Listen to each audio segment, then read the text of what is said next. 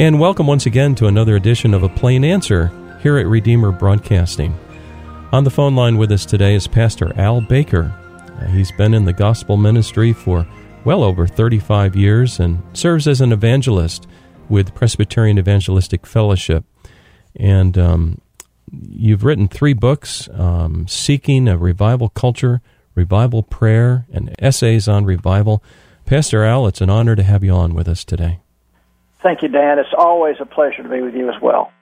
You put out a mailing list, and I believe I receive those at least once a week, and it's always interesting to see what God is doing in the ministry. Al, as we start today, maybe you could share with the audience your observations on today's culture, whether it's here in the Northeast, where we're originating from, or the southern states. And you've even traveled to a number of places around the world and seen and worked in churches in various places. Could you, first of all, kind of paint for us kind of a verbal description of what you see happening on the ground around this world of ours? Yeah, well, let's start, first of all, in the United States.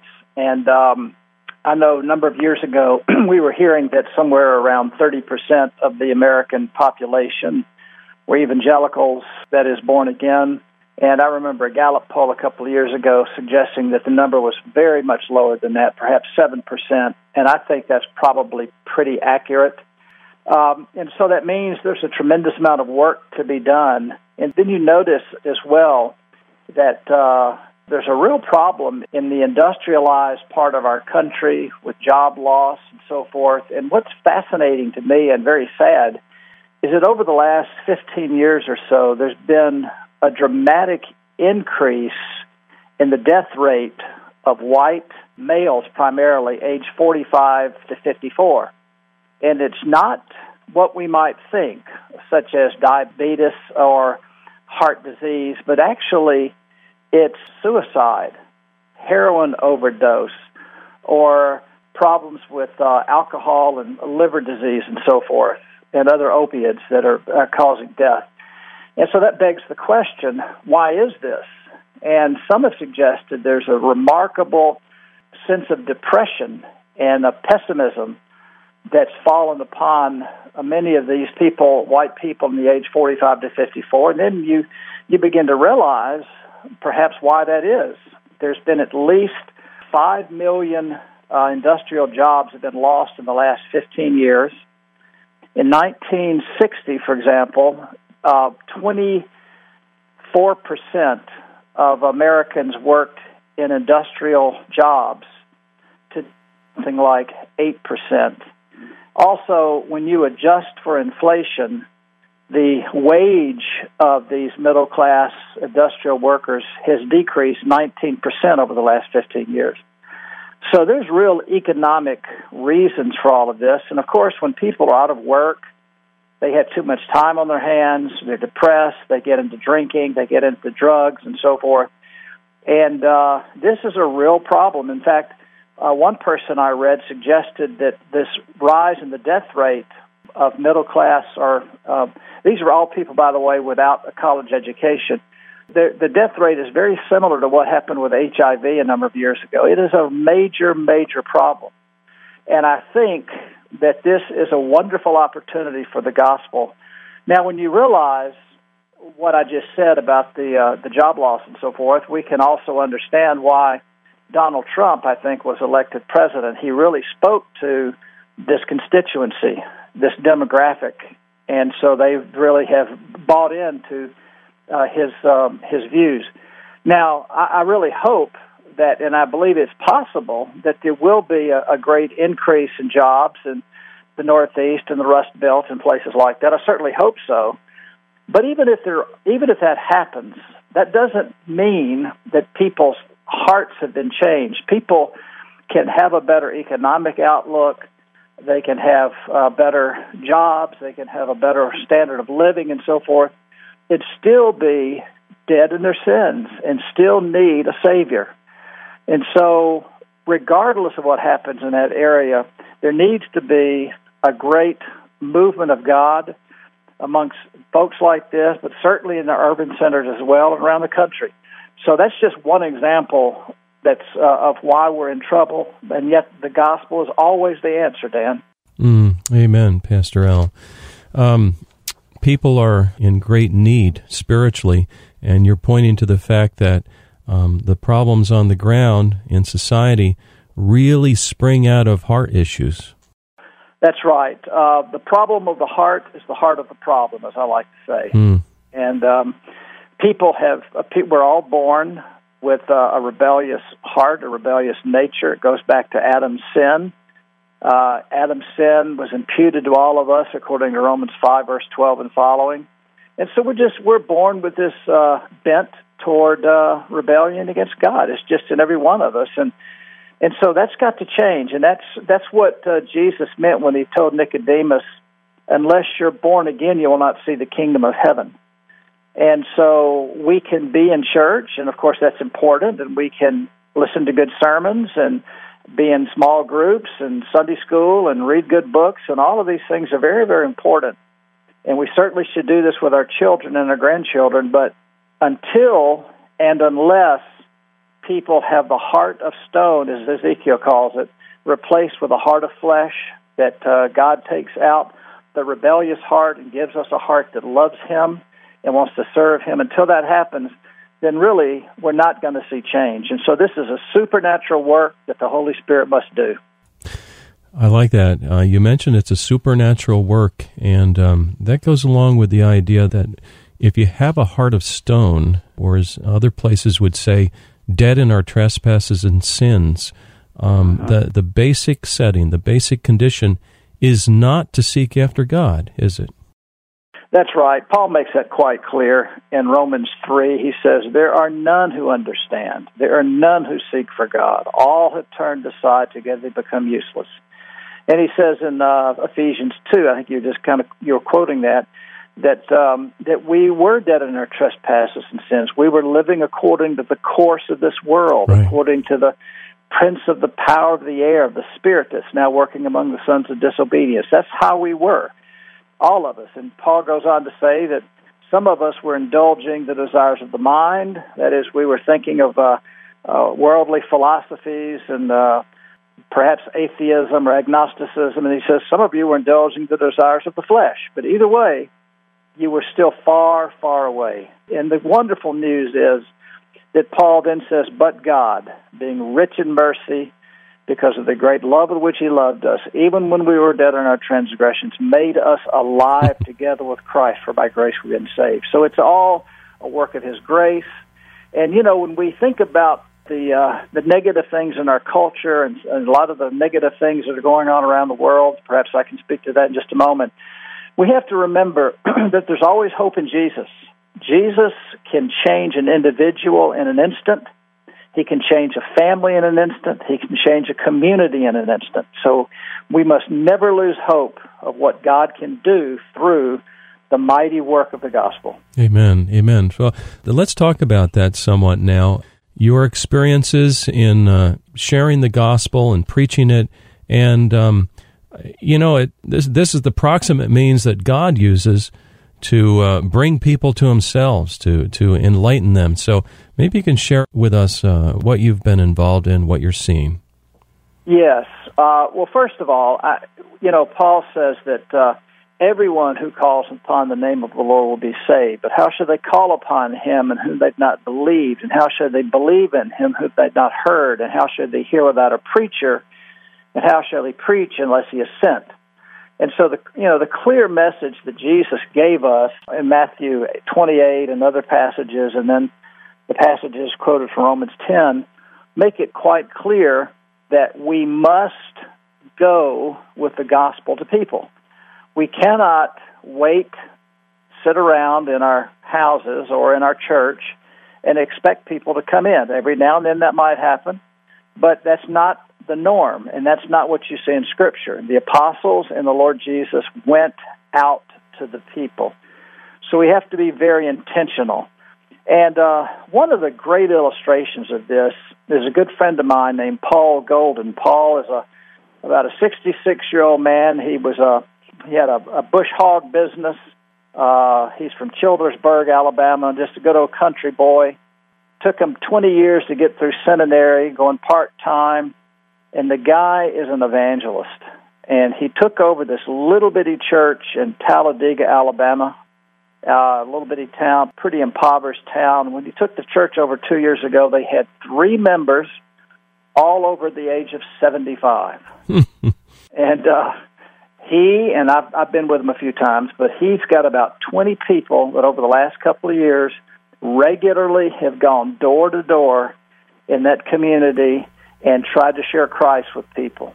Paul and his people in the last 2 years have made 1,200 visits, door to door, and they have followed up with a number of other visits. They followed up with 800 visits, and they've had 65 people call on the name of the Lord, and now their church has about 25 people in it, and the people in the church are African American, Hispanic, white, generally poor, but it has been hard work, but he's gone after the people, and that's what we have to do. And a couple of weeks, I'm going to be at the Super Bowl with about 100 other men, and we will go out Friday, Saturday, and Sunday, and we will preach there at the Super Bowl venues for about 8 hours. We'll have 100 of us. There'll be teams of 10 each in various parts around the Super Bowl venues, and we will preach Christ, and we will be giving out gospel tracts, and we're praying for God to lead us to people who are open and receptive to hear the gospel. I know a couple of weeks ago I was preaching at the University of Alabama football game, and as I was preaching, 2 young female college students stopped, were listening, and one of our men with me began to share the gospel with both of them as I was preaching, and they both called on the name of the Lord. So this happens, but we have to go out with the gospel. That's the key. Some folks, myself included, feel a fear of meeting with people, of talking, that will mess things up, that will hurt the situation more than we help it. What do you advise people like that? Yeah, I mean, I think it's natural for all of us to fear, and that's not altogether bad. You know, we always hear that when you're going to do public speaking, if you're a little nervous, that's a good sign because your body's getting you ready for the task at hand, and so it's not abnormal to have a little bit of fear. I think that 1 John tells us perfect love casts out fear, and when we truly believe the gospel message, the glory of it, it is good news. We tend to focus on the bad news. Well, we got to tell them they're sinners. Oh, we got to tell them they're going to hell without Jesus, and that's all true. But the good news that Jesus came to save sinners, among whom I am the foremost of all, as the Apostle Paul said, when we really begin to think on the magnificent message of freedom in Christ, forgiveness of sins, everlasting life, that helps us overcome our fear. And I think it's important that we ask God to work in our hearts and give us a genuine love for people. We're not being hateful. We're not being spiteful. We're not being arrogant. It's like a beggar who's found bread telling another beggar where to find bread. It is a glorious thing. And so I think that helps us. And I think also we just have to get out and do it. In my flesh, I don't want to go out and share the gospel. I can think up a million reasons not to do it. Yeah. But I think we just have to go do it. It's like if somebody wants to get into an exercise program, they know they need to do it, but they keep putting it off, and then they finally start. And once they start, well, that wasn't so bad, and then they can kind of build up from there. Yeah. And I think it's very similar in the area of evangelism. I know of a fellow, I talked to him some time ago, I assume he's still doing this, that he works with his pastor. It's in the northern New Jersey area, I think in the Wayne area, where they go out maybe one day a week and go into the mall and have a little questionnaire, and if the person is willing to, answer the questions and then provide an opportunity to share the good news of Christ. And so it's kind of a soft approach and a respectful approach. And I was impressed when I talked to this man. We interviewed him and his pastor one time here on this program. And I thought, that's wonderful what they're doing. And I contrast that with, now and then you'll see a video online or something where somebody is totally obnoxious and they're just mean-spirited towards the people that they want to win over. And it seems to me that's like a no-brainer. You don't do it that way. No. I mean, you look at Jesus. Look what he did. You know, the crowds flocked to him because they knew that he had a message. They began to understand through his miracles and so forth that he was, in fact, the Messiah. They were in great need. You know, the people who were walking in darkness have seen a great light, Isaiah prophesied. And so we're to be winsome, we're to be gracious, we're to be kind, we're to be respectful, and we're to listen to people too. We preachers especially want to do all the talking, and we need to listen to people. Let them kind of say what they need to say. One of the things I do, for example, is I'll go to a college campus and I'll walk up to students and just start talking to them about various things, and I'll say, I'm just curious. What do you think are the major problems we face in our world today? Mm-hmm. And, they'll tell me, school debt, and I don't know if I'm going to get a job when I get out, and those sorts of things. Or sometimes they'll talk about political issues, maybe racism or violence or whatever. And I'll listen to them. I said, well, yeah, I can see that. I can see why you're concerned about all that. I'll say, I don't disagree with that, but can I kind of give you my take on things? They said, well, sure. I said, okay, well, I believe that all those things are true, but I think everybody has basically the same three problems. And they say, wow, what's that? I said, well, I think the first problem is that we're born with this rebellious heart that just wants to do wrong. And I kind of illustrate that with some kind of funny illustrations from my grandchildren, that kind of thing. Then I'll say, now because we have a rebellious heart, we have done things for which we are ashamed. We know that we're guilty. We know that we were wrong. And a lot of times I'll joke, I'll say, like, you've done things you don't want your parents to know about. And they kind of laugh, I said, well, we've all done things that God is displeased with. Therefore, we have a guilty past. Everybody has a guilty past. And then thirdly, so I think we have a poisonous life. I mean, we say things that are destructive. Parents to children, children to parents, one race to another race, husband to wife, all that. And I'll say the reason for that is James in the Bible says that the tongue is a restless evil full of deadly poison. Who can tame it? And I'll say, now, does that make sense to you? They go, oh, yeah, I can see that. I said, well, look. I said, now, look, here's my thing. I believe that the only way these three problems can be arrested is through Jesus. I'll say he can take out the heart of stone and replace it with a heart of flesh. He can take your filthy past and take it away from you, and he does it by his death on the cross. He takes our sins as far as the east is from the west, and I'll go into all the glorious things about the work of Christ on the cross. Then I'll say not only that, but thirdly, he can give you his Holy Spirit, who gives you the power to overcome your poisonous life. I said, I bet you know people who claim to be followers of Jesus. They're in church on Sunday, but they're acting like everybody else the rest of the week. And they show, yeah. And I said, well, why is that? I said, well, here it is. The reason for it is they still have a rebellious heart, and they still have a poisonous life. Mm. A real Christian is changed on the inside. God gives them a heart that loves God, and he gives the Holy Spirit who gives the power to overcome our sin. That's a Christian.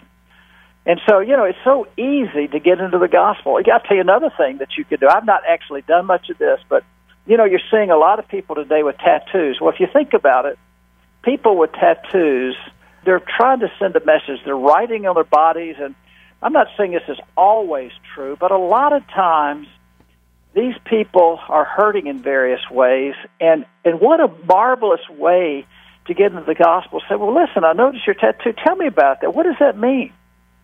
And get them to talking about it, because they love to talk about it. And then say, and then you're looking for an opportunity to kind of get in the gospel. If they kind of express some kind of hurt or or pain of some sort, and you say, well, Jesus can help you with that. So there's just any number of ways we can do it.